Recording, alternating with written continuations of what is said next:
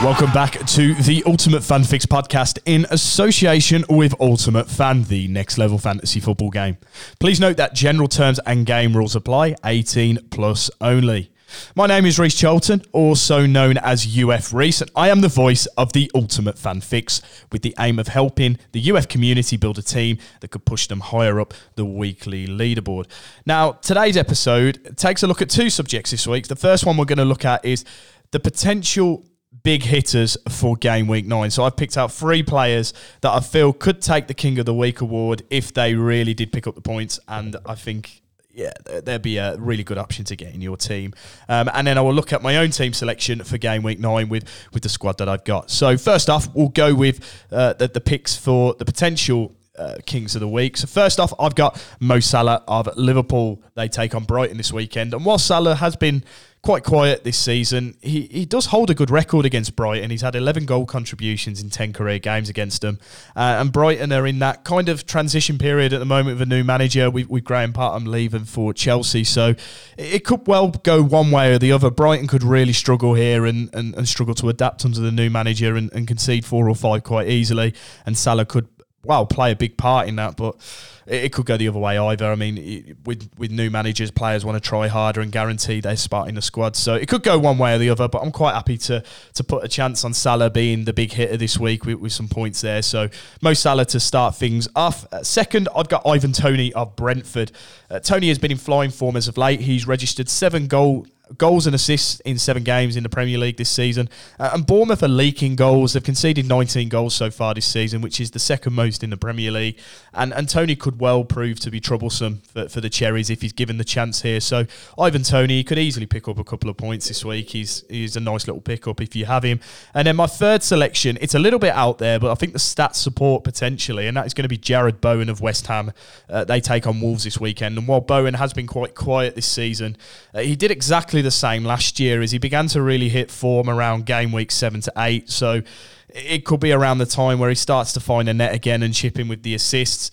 He has scored a brace against Wolves in previous games. He did it back in the 2021 season, and he'll be raring to go after not getting in the England squad this time around. So you'd expect Jared Bowen to have a go and particularly pick up some points there against the Wolves side that I feel are not as good as people are making out them to be. So they could concede some goals there, and that could come purely from Jared Bowen if he's on the best of his game. So, yeah, I'm quite happy with those 3 picks. I feel they could be potential big hitters. Don't come and chase me down if they don't get any points, but I feel those would be quite good, accurate picks for the King of the Week award this week.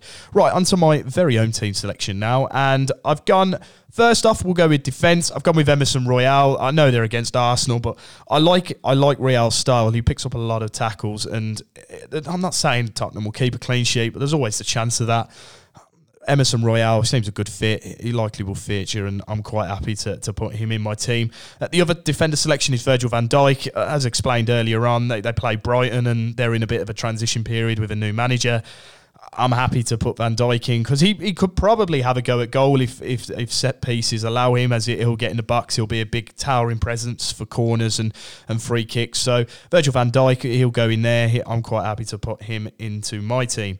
Midfielders, and with my captain's armband, is James Maddison. As I mentioned earlier in the week, I really fancy Leicester to beat Nottingham Forest this week, and James Maddison could well play a big part in that. He's got my captain's armband. If he does chip in with the odd goal and assist here and there, so Maddison looks a good selection there. And then the other side of my midfielders duo, I've got Miguel Almiron of Newcastle.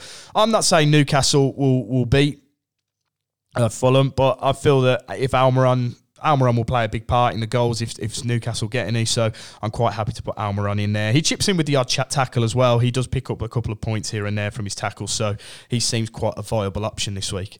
Up front, I've got Shea Adams against Everton. Even though I feel like Everton are improving, I think Southampton are pretty good when they play at home. And Shea Adams, I'm quite happy to take a chance on him. It's more of a punt more than anything. There's not really many statistics behind it, as I'm sure Adams' 2 goals this year have only come from 1 game, which was against Leicester. So it's a little bit of a chance taken, but we'll hopefully see a bit of return from Adams there. And then in my flex spot is another forward. I've gone with Dominic Solanke of Bournemouth.